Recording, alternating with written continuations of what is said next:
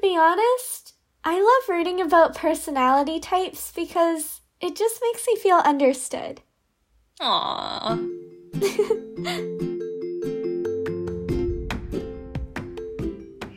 Hello everyone, welcome back to Be Honest. I'm your host Amy. And I'm Grace. And today we're talking about personality types. Yay!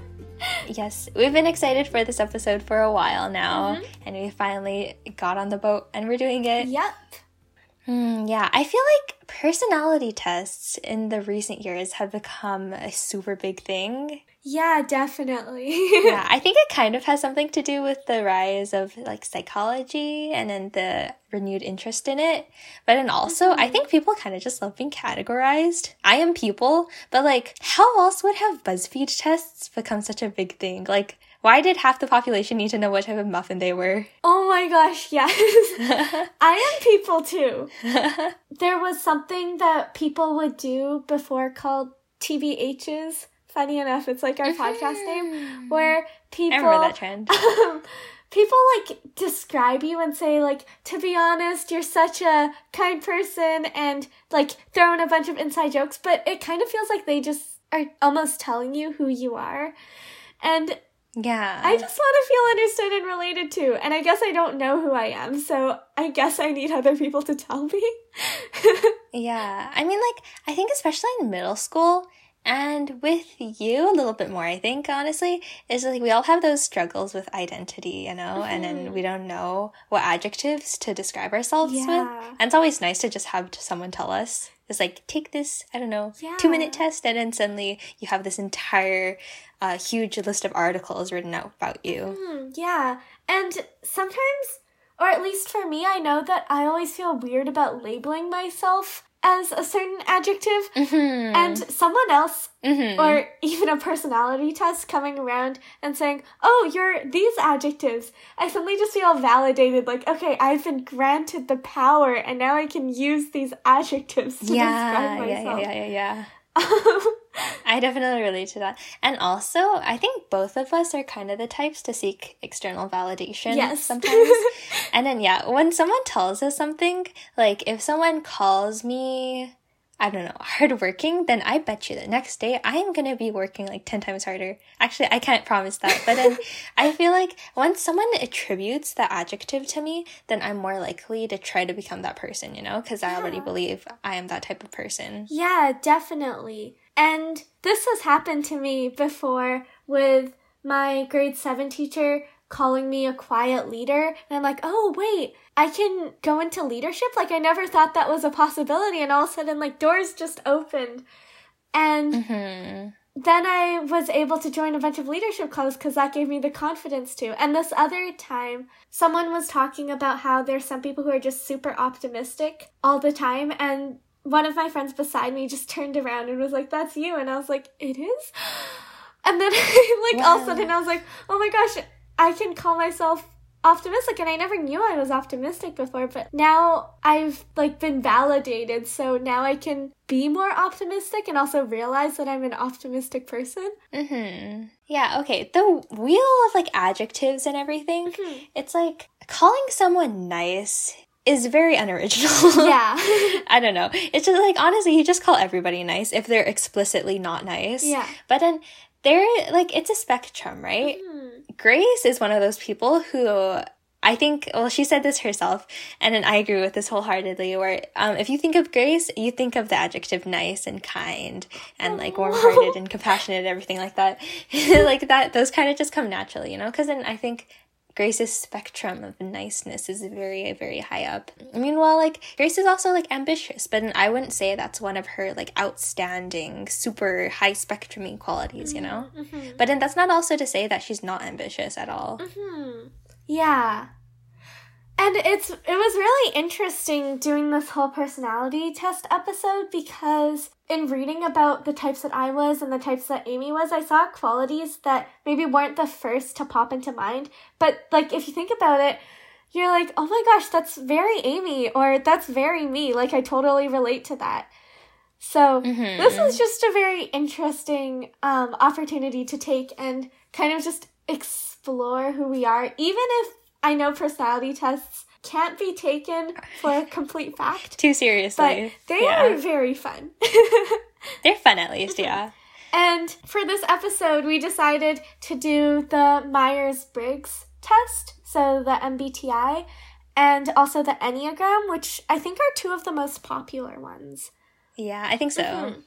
So I guess we'll start with Myers-Briggs. Yes. So basically, Myers-Briggs gives you 4 letters, and the first one gives you an I or an E for introverted or extroverted. Mm-hmm. The second one gives you an N or an S for intuitive or observant. The third letter is T or F, thinking or feeling.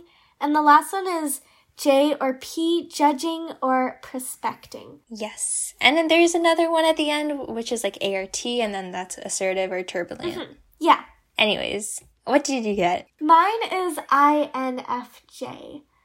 And the brief blurb underneath it says, quiet and mystical, yet very inspiring and tireless idealists. I think that does describe you pretty well. I think that I relate to this very much, and it's interesting because a few years ago I got INFP, which is the exact same except at the very end instead of a J I got a P. But I remember taking the test and getting an INFJ and thinking like, oh, but I was an INFP before. Like, I expected to get an INFP because it was my second time taking the test. And I went in with expectations. I mean, the more I read about INFJ, the more I'm like, okay, I understand, I guess, why this suits me better now. Mm-hmm. And the first thing that I wanted to talk about is the I, because I think that I am an introverted extrovert. Mm-hmm.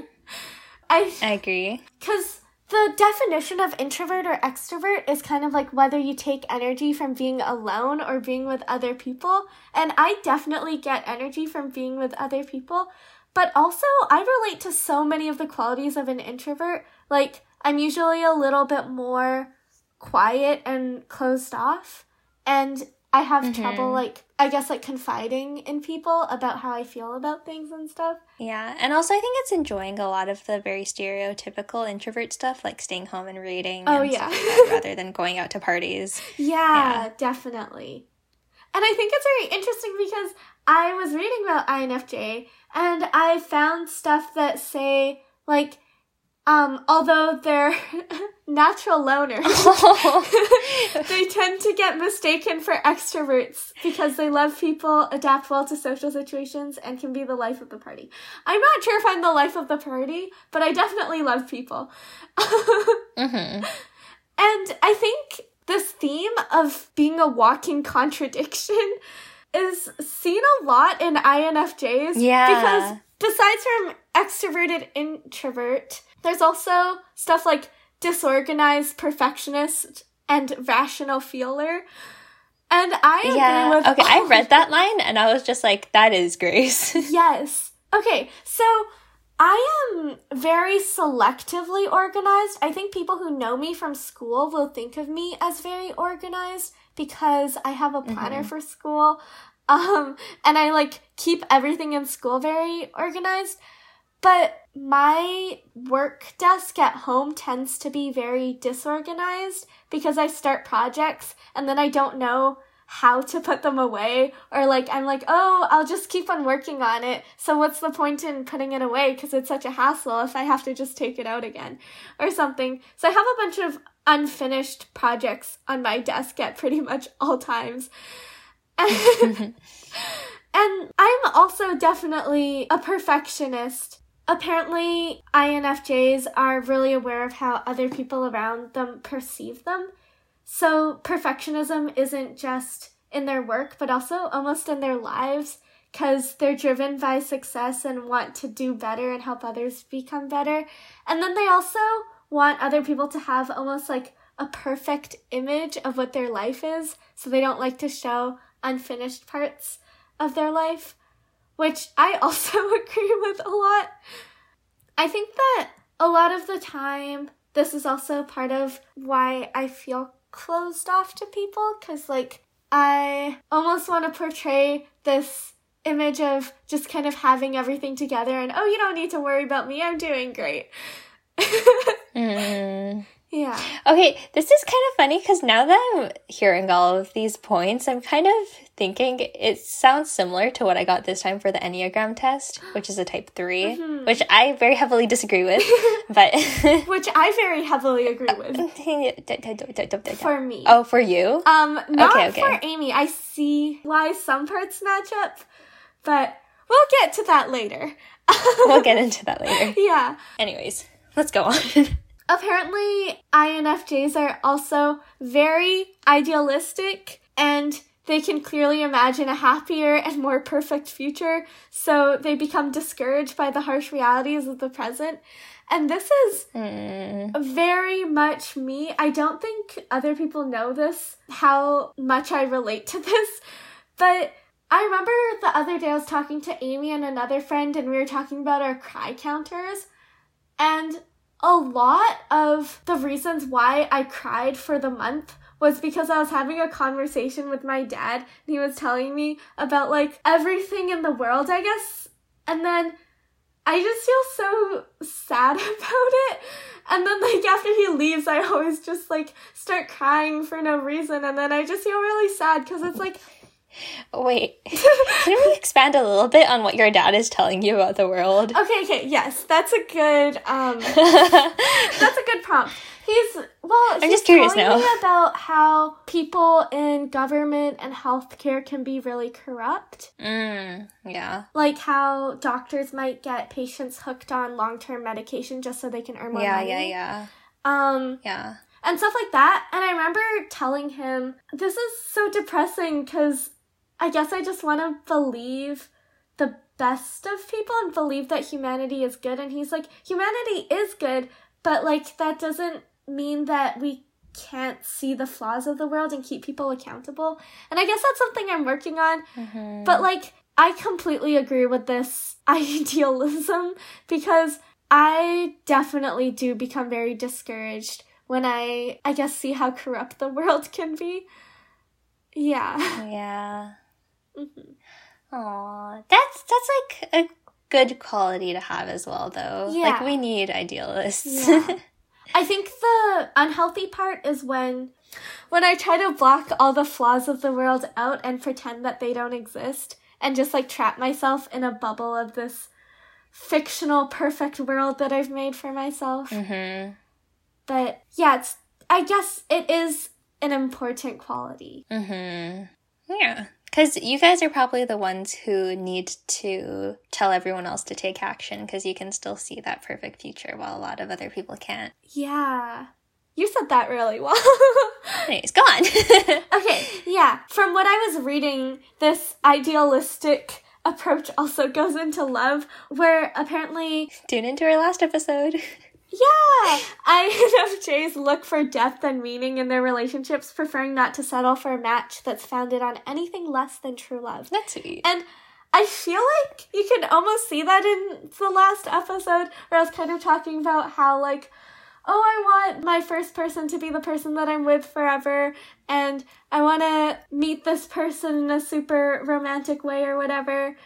And, like, I don't want to have any arguments with them. I just want to be happy or stuff like that. I think that all comes from this idealistic image of love, too. I see.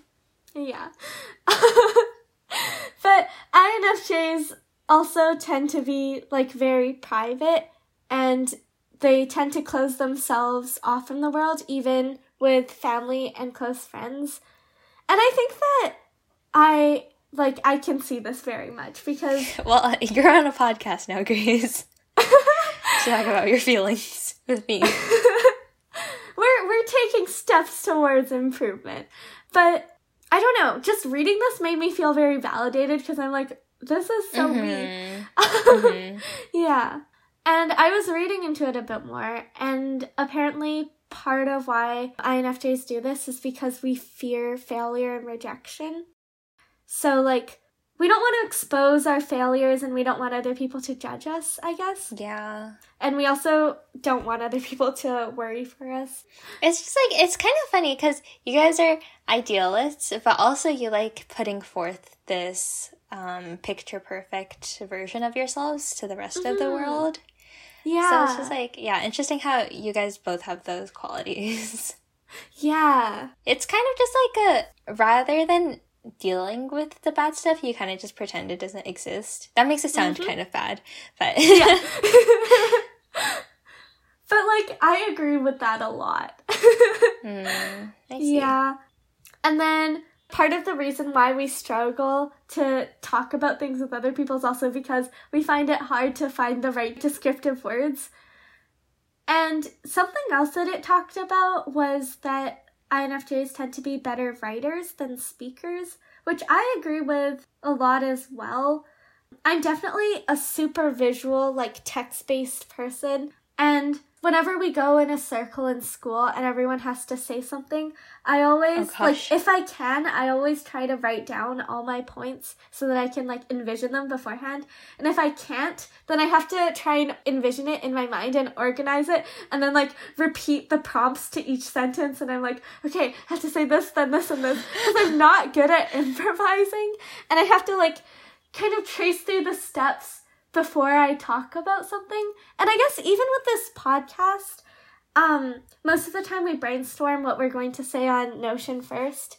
Yeah. And make like a rough guideline of some of the points we want to make. And I think that has helped so much because I could not improvise talk, like words. No. Yeah, I remember like our first few tries, we were kind of just like, where do you go after this? Yeah. And then, like, whenever we talk at the same time, we'd be like, oh, you go first. Oh, no, you go first. And then... We still do that. Yeah, we still do. Yeah. Okay. Anyways. Something else about INFJs that I wholeheartedly agree with is avoiding confrontation and conflict, but also being stubborn when they think they're right. Yeah, I definitely see that in you. I think that when I was younger, I definitely tended to be more stubborn, but then my people pleaser side took over, so most of the time I just try and avoid conflict now. But, like, there are some things that I'm still very stubborn about. I think it kind of depends with who you're talking to as well. Because with me, we never argue, but with my dad... I can, like, okay, but also I think it's just really easy to get in an argument with him anyways. But I can definitely see you guys being stubborn over some things. Yes. Another quality that we have is we tend to absorb other people's feelings and emotions like a sponge. And we also remember random things that other people tell us and won't forget them for a long time, like in a selective memory kind of way. And I agree with both of those. Like, I remember random memories and I tell other people about them, either things that they've said to me or experiences that we've shared together. And they're like, I don't remember that at all. Like, are you sure you didn't dream this up? And I'm like, I clearly remember this, even though I was like 4. You do that. Okay, like...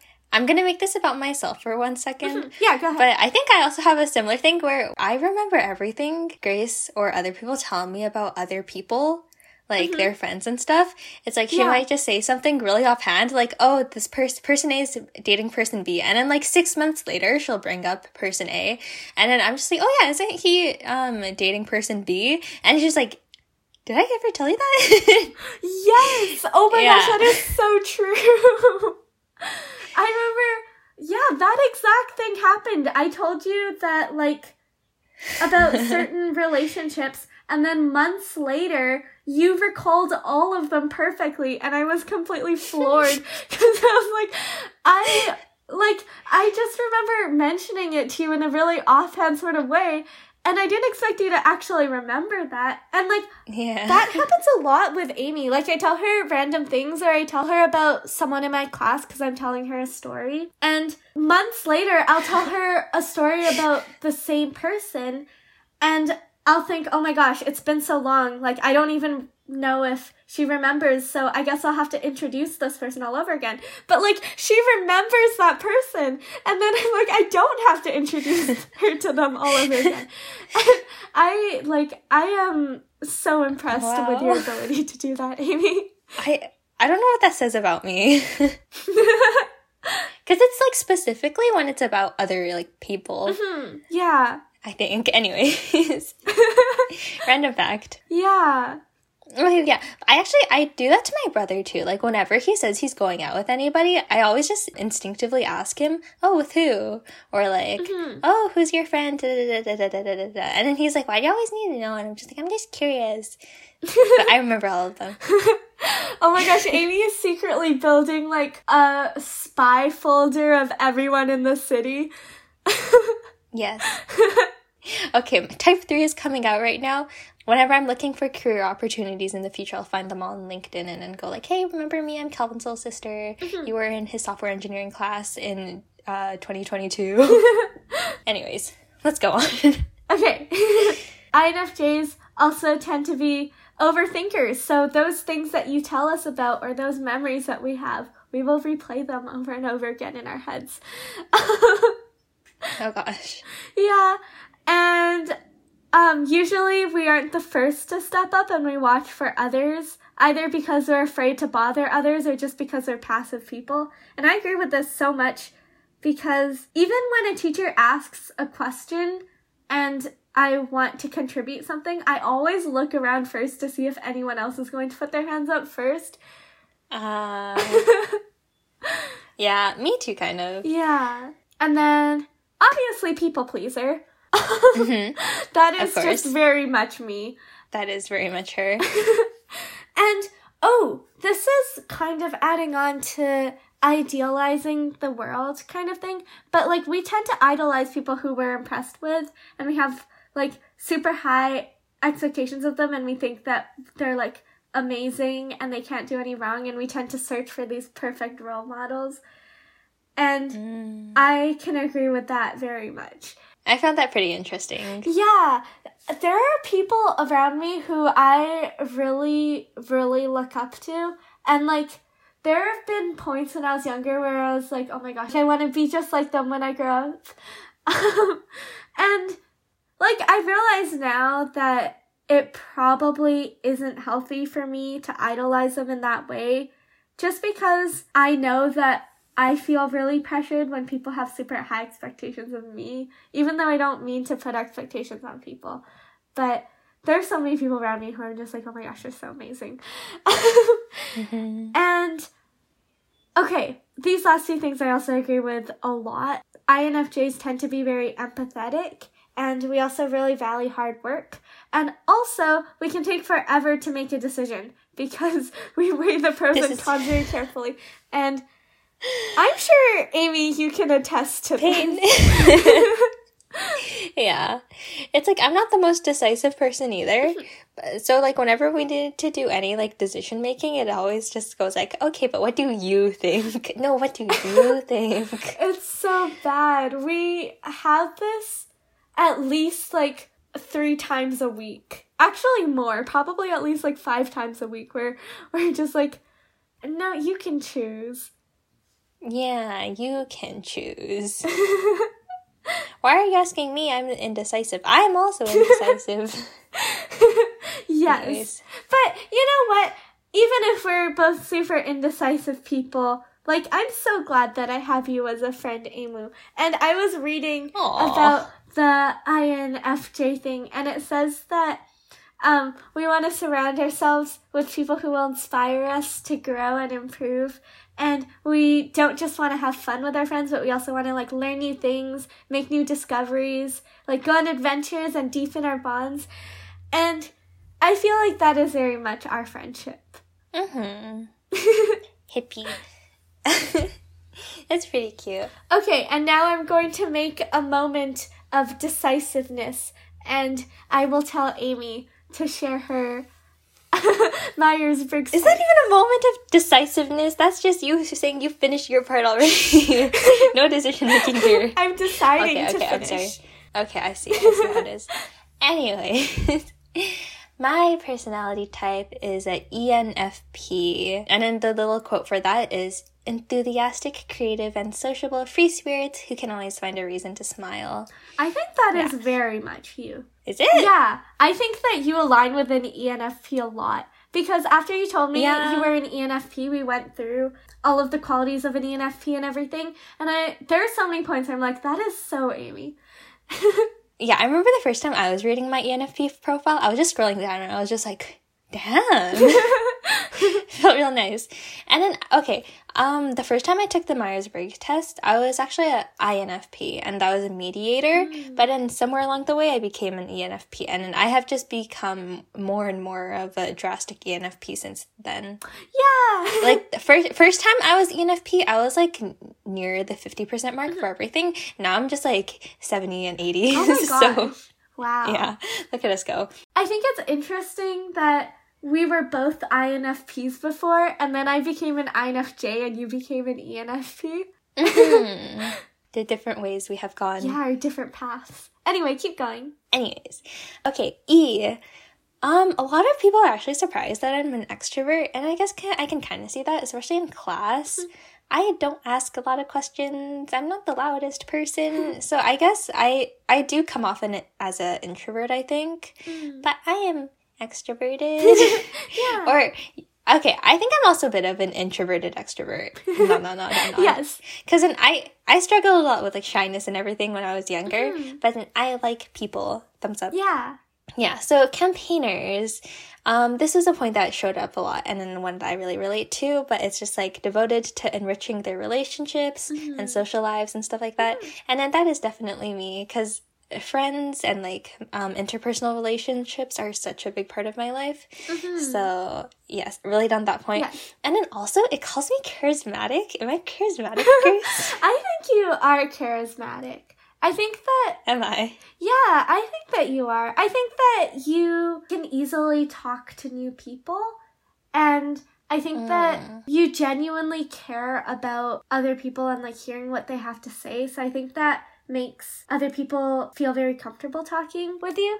So I get if you're not charismatic in that super flashy Lightning McQueen ka-chow kind of way, but I think that you are definitely charismatic. Okay, I'll take it. Thank you very much. Yeah. And then it also says that in their unique way, campaigners can be quite introspective, and yeah, I relate to that one too. Yeah. I take a lot of time to just, like, sit by myself and go, like, okay, what is going on? What is life, you know? And then, like, it's not entirely healthy all the time because I tend to overthink a lot, but I think that's definitely one of my qualities. And I think that might be another reason why people might associate you with being introverted, just because you tend to be very reflective. Maybe. Okay, and then this paragraph, I wasn't too sure what to think of it, but then Grace and I talked a little bit about it before, but basically it just says we need to be careful because we're really intuitive when it comes to social situations and people's actions and behaviors and stuff, and a lot of the times we may assume something, like someone is feeling something, and then that causes some social stress that keeps us awake at night. Was that what you were talking about, Grace? I think I was talking about, because Amy was saying how she feels like she is confrontational sometimes, and I was talking about how I think Amy isn't scared of having deep conversations and bringing up those topics, but I think sometimes she's scared that she might hurt other people by bringing something up. And I think that might be when she might be, like, puzzling over someone else's intentions or actions instead of just asking for an explanation. Yeah, probably. Or I might just, like, get ahead of myself sometimes and go, like, oh, they're probably, like, feeling this way because of this. And then maybe, like, I'm just, I don't know, completely off the mark. Yeah. Yeah. Okay. And then in the weaknesses part, there are a lot of other points that I related to. Okay, so it calls me unfocused, and yeah, that's me. And then it's just, like, I am the type of person, like, if I'm starting a new project, brainstorming it and the start of it is my favorite part. Anything after that is kind of just like, you know? I think I'm kind of notorious for having some trouble following things through and discipline and everything. And then I love like having new ideas and trying out new activities, but then I think a lot of things tend to lose its allure pretty quickly. Mm-hmm. And then in the end, I have like some fancy idea and I'm really excited about it at the start, but then once I actually have to start doing the work, I'm just like, ugh, nah, I'm good. I think that ENFPs are very creative, and you're definitely very creative. Like, you're the kind of person who just shoots out so many ideas all the time, and you're like the super creative person who comes up with a lot of the things that lead to inside jokes between us. Oh yeah, maybe. Yeah. And I remember you telling me about this quality where, you know, you have so many ideas, but you have trouble following through with them. And then right after, we were brainstorming ideas for a podcast, and you gave off like maybe 10 ideas, and then right after you were like, I don't know if I want to do any of those. And I was like, that is so you. This is an issue. Yeah, that is. And then, yeah, I've noticed whenever I have a group project or anything like that, in the brainstorming session, I'm kind of just like, I don't know, I let out a spew of ideas, and I'm just like, blah, blah, blah, blah, blah, blah. And then after that, I'm kind of just like, so, what are you feeling? You know? Yeah. It's like, I like that quality about me, though. But also, it gets a little annoying sometimes. Like, I'm not good at having long-term projects, which is part of the reason why I'm very, very grateful to have been doing a podcast with Grace, so she can drag me along and stop me from quitting all my projects. Thank you very much. Yeah, you're very welcome. I'm so happy to be doing this with you too. Yeah. So, okay, it's a bit of an issue, but it kind of goes along with my struggle with independence thing. But whenever I start a project or anything with anyone, I always need to bring someone along so it just don't fall off. Drag me along. I'm very happy to be dragged along. Okay, yeah. Okay, and then the thing is, this entire article calls me very outgoing and everything, and then we've already established that I'm not the most extroverted person, but then I feel like I do kind of have the tendency to befriend people who are like a little more in their shells, or people who aren't the loudest people in the room, you know? Yeah. Because like, if I look at my social circle, I don't actually think I have that many friends who are the very outgoing and loud and and then it says like campaigners tend to draw people out of their shells, and then many feel drawn to befriend people who are relatively shy and reserved. And then that made me feel a little exposed, because I think that's kind of true. Because then, yeah, the follow-up point is they find it kind of gratifying to watch people open up and then take a peek into their souls. And I relate to that. But anyways, okay. When I first took this personality test, I was thinking about like career stuff a lot. And then the very first paragraph in the career paths part was, maybe I could fly helicopters and be an oceanographer who writes songs and cooks. And I was just like, oh my gosh, it's me. Because I very explicitly categorized myself as someone who just like wanted to do everything. And then, yeah, that's definitely me. It's like, I'm still having some trouble deciding what I want to do with my life. But then, good news, it also says that I can use my boundless curiosity and imagination to propel myself forward in nearly any profession. So I really got anything I want on the plate. Yeah, go get it. Yeah, but it tells me that I shouldn't stay somewhere mundane. Or like somewhere really predictable. So I guess that rules out some professions already. Yeah, I think you are very creative, so I can totally see why it'd be good for you to find a career that allows you to express that creativity. Yeah, but also, like, I don't think there are many people whose dream job is a, like, 9-to-5 office job, you know? Yeah, that is true. But yeah, anyways, the main point I related to was the, like, longing for deep emotional connections, and then, like, being very scattered and creative individuals, and the trouble following things through, and the discipline part, and then, okay, fun fact, I just started working. I had my first day on the job today. Yeah. Yay. Yeah. And then I'm already noticing this already, but I feel like I'm going to have a lot of trouble keeping things professional, because I think I have the tendency to just go like, hi, and then, you know.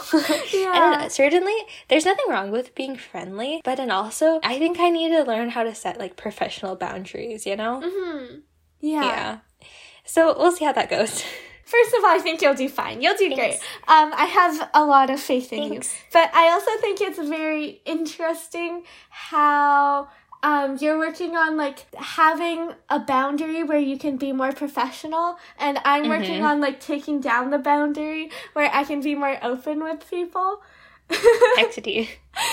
So, yeah, I can yoink some of Grace quality, and you can yoink some of Amy quality. Yes, definitely. There we go. Okay, and then we also took the Enneagram test. Yeah, we actually just took that today together. Yes, we did. Okay, so we both... And I was very upset. We have both taken the Enneagram test before. Yeah. Wait, I just realized something. Okay, so when we both took the Enneagram test before, we both got a 9. Which is interesting because when we took Myers-Briggs before, we both got an INTP. But it's been a while. It has. For me, it's been just under a year, I think. How long has it been for you, Amy? I think mine has been, like, just over a year. Yeah. Or more. So we were like, okay, let's take it again. So we took it again together just today, like Amy said, actually. Okay, we both thought we were going to get the same things. Spoiler alert, we did not. We got very different things. Yes. So, like we said, we were originally type 9s. Yeah, both of us were pretty strong type 9s. Yeah. I remember being a super strong type 9. Do you want to go over what type 9 is, Amy? Yeah, so the adjectives for type 9 is the easygoing, self-effacing type, who is receptive, reassuring, agreeable, and complacent. And I will say this right now that, honestly, I can see why I'm not a strong type 9 anymore. Like, I don't relate to those adjectives as much. But, however, anyway. I definitely don't think I am what I am now. Okay, so I think, just, like, looking at this blindly, I would probably think that you were a type 7, which is the busy, variety-seeking type. Spontaneous, versatile, acquisitive, and scattered. Yeah, that's, like, literally my MBTI. Yeah, I think that aligns a lot with your MBTI. And I think that if you weren't type 7, then you'd also have a super strong type 2, which is the caring, interpersonal type. Generous, demonstrative, people-pleasing, and possessive. Possessive. Well, the last one, I think, of all of them is, like, all a more a little more negative. But I think that you're definitely very caring. And like what you were saying with your Myers-Briggs type, you like to draw people out of their shells. You like to make other people feel comfortable talking to you. Yeah, and then on the other hand, if I was categorizing Grace, I would put her first in type 9. So basically what we said before. And then if not, I would also put her as a type 2. Emphasis on the people-pleasing part, because that is another adjective that comes up along with nice when you mention Grace. I think it's one of the side effects. Yeah. Yeah, probably. But no, we were not those. So, I got type 3, 7, 2, 8, 9. My biggest ones were type 3 and type 7. Type 7 I'm pretty happy about. Type 2 as well. Yeah. And then like 8 and 9, sure. Type 3 though, that was my biggest one. And then that made Amy very upset. Because, I don't know. Type 3 is the achiever, alright? And then I don't know how I got this one, because I remember when I was taking this test, I know which type of questions were supposed to go into this one, and then I remember thinking that I was not going to choose those ones. And then, like, I think I did, like, go disagree on them. So I don't know how I ended up in type 3, but I'm in a type 3, so we have to deal with it. Or maybe I can just say I was misidentified. Anyways. I think I do kind of have a complicated relationship towards, like, success and achievement and recognition and stuff. And then outside of the point in type 3, which says that I have a fear of failure, I really don't relate to anything else. Like, it calls me a workaholic or incredibly productive. Definitely not. Talent for beating deadlines. Most definitely not. And then, I was thinking, like, maybe I just got this one because, like, I still do care about success and recognition, achievement, but, like, maybe I'm just in denial about it because I failed, and then now I'm just, like, feeling sad about it. And, like, those are my family values a bit more, so I was just like, maybe that's where it comes from. And maybe, like, I have a deep desire within that just not has been unlocked, or rather has been buried, but no. Anyways. I think it's interesting when you got type 3, you're like, I don't think this is me. Like, this is the one that I was trying not to get. Because I do agree with what you said about not seeing completely where you align with type 3 sometimes. But I think it's interesting because out of a lot of the podcasts and just a lot of what I've heard from the Enneagram, people always say that the one they end up getting is the one that they really don't want to get. Like, the one that they end up getting is the one that they're like, no, this can't be me. Please, not this one. Any other one but this one. Yeah, but I honestly don't have these qualities. Like, I wish I was incredibly productive and a talent for being deadlines.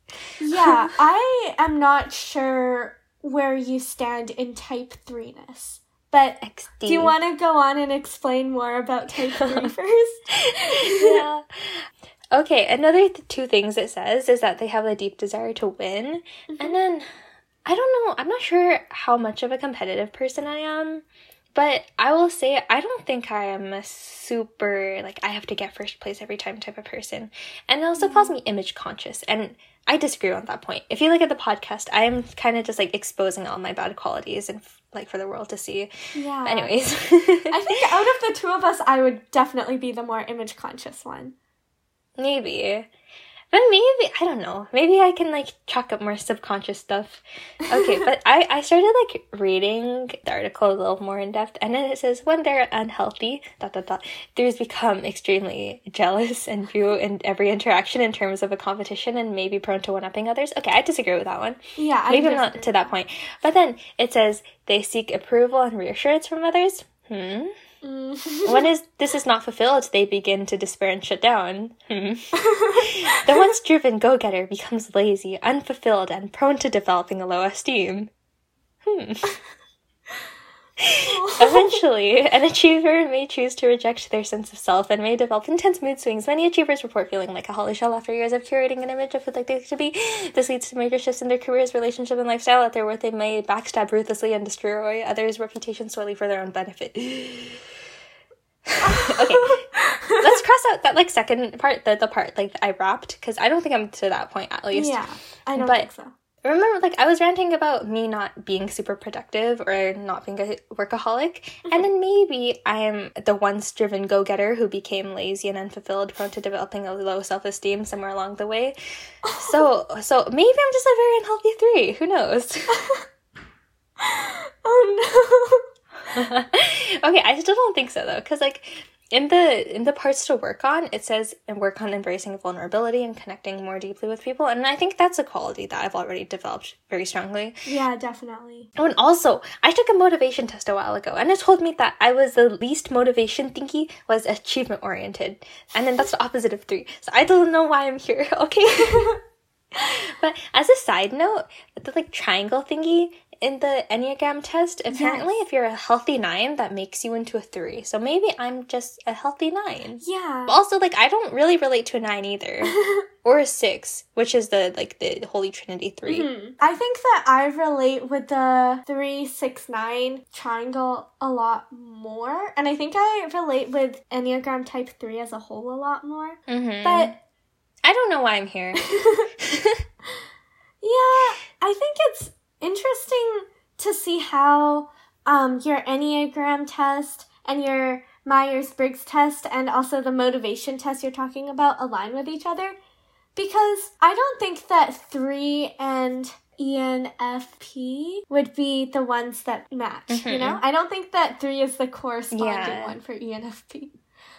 Yeah, I don't think so either. And ENFP was the one I related to a lot. Yeah. And an ENFP, honestly, like, Grace and I talked about this, but it's pretty similar to a type 7, I think. with the exception of a few qualities that I kind of don't relate to. Yeah. But I feel like MBTI tend to focus a lot more on the positive qualities, while Enneagram's a little less filtered. So maybe that's just why we disagree with a lot of them, because we haven't come to terms with our bad qualities yet. Who knows? Yeah, maybe that's why, like I was saying earlier, a lot of people tend to really dislike the number that they get at first. Yeah. And I'll say this, while I wouldn't call myself extremely jealous and view every interaction in terms of a competition and maybe prone to one-upping others, I do kind of have an issue with comparing myself to others, so I can kind of see where that comes in. Yeah, but I think, like, comparison is a totally normal thing. Yeah, I don't think that goes to extremely jealous and view every interaction in terms of a competition and prone to one-upping others. Yeah. It is definitely very unfiltered. Yeah, and also, I only read the part for unhealthy. All of the healthy parts I just did not relate to, because that was all just like, oh, you are very hardworking, and you are very productive, and you, I don't know, care a lot about achievement and stuff, and I'm kind of just like, no. Yeah, I'm not sure how you got a 3. Yeah, I was going to retake the test, but I just got lazy, so I was like, whatever. Yeah, but I think that maybe there will be something that you resonate with over time, possibly. I don't know. Okay. Yeah, maybe this is just like unlocking some part of myself that I haven't accepted yet. Yeah, maybe. Yeah. Okay. How about you go? Tell us about your evolution from the 9. Okay, so this time I took the Enneagram again, and like I said before, and like Amy said, I was a 9 before, but this time I got 7 and 9, almost exactly the same, but I think 7 more a tiny bit, and then 3 to 1. So 7 was like the fun-loving type. 9 was the easygoing, the receptive, agreeable one. Complacent, agreeable kind. Yeah. And then 3 is the one that Amy got and Amy did just not went like. Ranted about.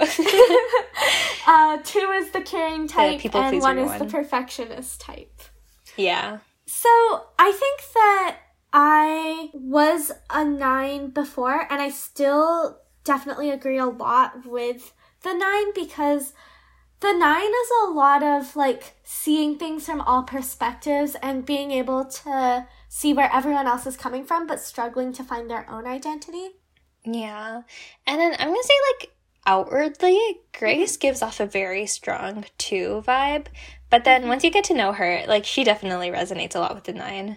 Yeah, okay, I'm glad that you mentioned the 2 thing, because a while back you told me that one of your friends thought that I was a 2, and I was like, wait, that actually makes a lot of sense, because I was also looking into 2, and I know earlier one of the more negative qualities describing a 2 was possessive, where they sometimes feel like they can't really be loved.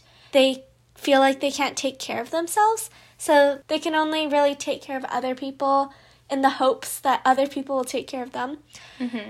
And that, I felt like, really resonated with me, because when 2s are at an unhealthy place, they look for love in a way that is very possessive and very exchange, I'll love you if you love me in return kind of way. And although I don't think I've reached that super unhealthy point, I definitely relate to the feeling of not really taking care of yourself and only really feeling like you're able to love other people and then having those people kind of take care of you, I guess. And I've also experienced giving gifts to other people in the hopes that we can be better friends. I don't know if this is manipulative, because part of it is genuinely wanting to give a gift to someone and seeing them smile and making someone happy. But I think if I really dig deep into it, part of it might also just be trying to draw them closer as a friend. And I feel like those things are the 2 side of me that I really relate to. And then I think the part about me being a 9, I agree with it very psychologically, I guess. Like, the deep part of me, when I was reading 9, I was like, oh, that explains so much. Uh-huh. And the whole triangle, when 9's healthy, it goes to 3 thing, I agreed with a lot too. Because I definitely experienced, when I was in a good mindset, I would go into a very productive mode. And so, all that being said, when this time I got a 7, I definitely also, like Amy, was a little bit like, I don't know if that's me. Like, I feel like I'm a fraudulent 7 because 7s are supposed to be super extroverted and outgoing. And I don't know if that's me. Like, I'm definitely, I enjoy being around people. I take energy from being around people. Mm-hmm. But I'm not super outgoing or extroverted, you know? I mean, maybe this is also just a secret unlocked compartment inside of your mind. Maybe. Yeah. Which is kind of funny how on the podcast talked about before how you wanted to, like, improve your academics and stuff, and 3 is definitely the academic achiever, and you got a 3. And then I always talked about how I wanted to be more outgoing and, like, be more open with other people, and then I get a 7. Wow, interesting observation we got there. Yeah. But, just looking at the numbers, I definitely see a lot of similarities between 7, 9, and 3. Because they're all the ones with, like, kind of care about their reputation. They're not super in tune with their emotions. They have this idea of, like, kind of a perfect life. And they stay busy a lot. And I guess I can see why my 7 number has gone up. Because about a year ago when I took the test, I was definitely a lot more floating around and not knowing what any of my opinions were. And kind of just, like, seeing things from everyone else's point of view, but not having very strong emotions or ideas about anything. Mm-hmm. So I guess I can see why my 7 score is so high this time, but I still kind of feel like I'm a fake, because, yeah. Looking at the qualities of a 7, I think that people would say, I can see how that fits with Grace, but I think that right now, a lot of the deeper stuff, I still agree with the 9 more. Yeah. Oh, and also relating it back to the Myers-Briggs test, I think that 9 might be the one that aligns more with the INFJ. Because they're both the ones that, like, rarely rock the boat. They're both a little bit more introspective and reflective. And they're both kind of idealists. But I see why I might be a 7, and I do relate with some of the stuff on the 7s. Yeah. I mean, I can definitely see the 7 in you as well. Yeah. But just, like, in comparison to the MBTI, like, there were a lot more points in the Enneagram test that we tended not to agree with versus, like, the MBTI ones. Yeah, which I think might also come from the filtered thing that Amy was talking about earlier. I think that Enneagram might be the more psychology-oriented one. I don't know how true this is, but it's raw, and I guess because Myers-Briggs is more praising and positive and maybe a little bit more general, it's easier to agree with what they say more. And I also think that because Myers-Briggs has 16 personality types, whereas Enneagram has 9. So, but they have wings. Yeah. So if you include the wings, maybe that's an extra, I don't know how many. Yeah, maybe. But I also think that Enneagram is more fluid. Like, they embrace how fluid it is because they talk about how, oh, if you're healthy 9, you go to a 3. If you're an unhealthy 9, you go to a 6. Yeah. And, like, it makes it feel like it's easier to move between the numbers. Yeah, definitely. definitely. I don't think Myers-Briggs really addresses that. Yeah, even if you just, like, look at our results, each of us from, like, middle school, we only changed by 1 letter. Meanwhile, with the Enneagram, I don't know, added an extra 4 numbers. Yeah. And I took away 2 numbers. Yeah. And then Grace and I, our Enneagrams are, like, relatively similar.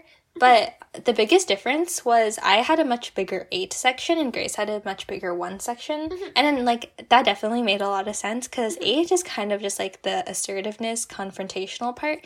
And while I don't think I'm, like, super, super assertive or confrontational, I'm definitely more assertive and confrontational than Grace. And then the 1 also makes a lot of sense because, as we mentioned before, I'm not very perfectionistic for most things, and Grace is. Yeah. Yeah. So it hit it on the nail for that one. Yeah. But reading about our numbers, 3 and 7, I saw that it says that we both have a youthful orientation, so we feed off of each other's energy, which is very true. And then we also focus on sociability, going out, having adventures together, and on realizing possibilities and finding personal fulfillment. Okay. That sounds like all of 7 qualities. I don't see a touch of 3 in there. Other than the maybe, like, personal fulfillment. But not even, like, success and achievement isn't necessarily... Okay, fulfillment in your own way.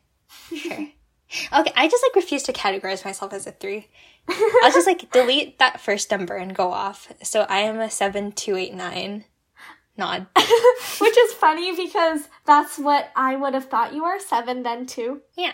Smiley face. I think, well, we did take the free version of the Enneagram, so maybe the paid version is better.